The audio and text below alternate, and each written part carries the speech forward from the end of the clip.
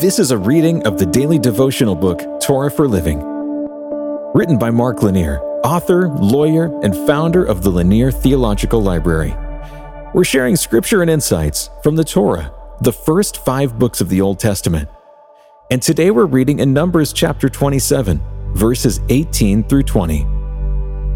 So the Lord said to Moses, "Take Joshua, the son of Nun, a man in whom is the Spirit, and lay your hand on him. Make him stand before Eleazar the priest and all the congregation, and you shall commission him in their sight.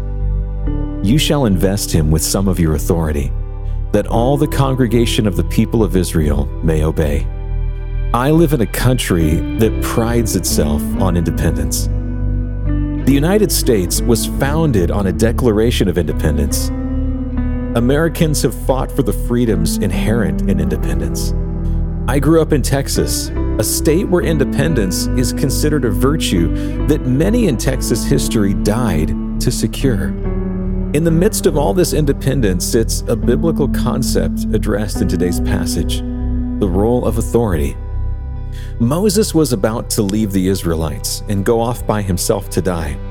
For over 4 decades, Moses had been God's authority to the Israelites. Moses was a prophet, proclaiming the word of the Lord. He was a judge, administering God's justice and laws. He was a priest, intervening with God as necessary on Israel's behalf. And he was an everyday leader, telling Israel when to go and where to go. As the time for Moses' departure drew nigh, God set out a new authority for the Israelites. It was Joshua, the son of Nun. He had God's Spirit within him, and he was to receive some of Moses' authority to lead the people.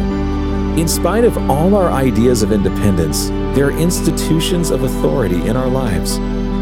For example, children have parents, workers have bosses, synagogues and churches have leaders. We have courts, police, and political powers. To some degree, each of these exercises a measure of authority over people.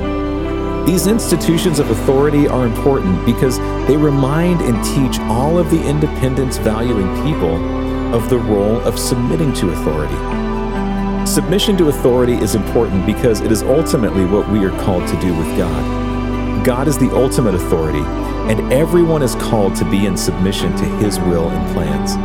When we rebel against God, that's where the trouble starts. I think independence is a good thing, but within certain bounds. There need to be structures in place where we honor authorities, if for no other reason than to learn how to do so. When we learn that we are not really fully independent, then we are able to fully rely and trust in God and honor Him as God. We can live under His authority, knowing we are here on earth to do His will. Let's pray. Lord, it is not always easy to live under authority. It stirs up a rebellious streak in all of us. Help us with a submissive spirit to live under your authority and follow your plans for our lives. In your name, amen. This has been a reading of the daily devotional book, Torah for Living. It's written by Mark Lanier, author, lawyer, and founder of the Lanier Theological Library. You can find out more about the book in the show notes. And you can hear even more podcasts, watch videos, and read blogs and devotions that we hope will strengthen your faith right now at hopeondemand.com.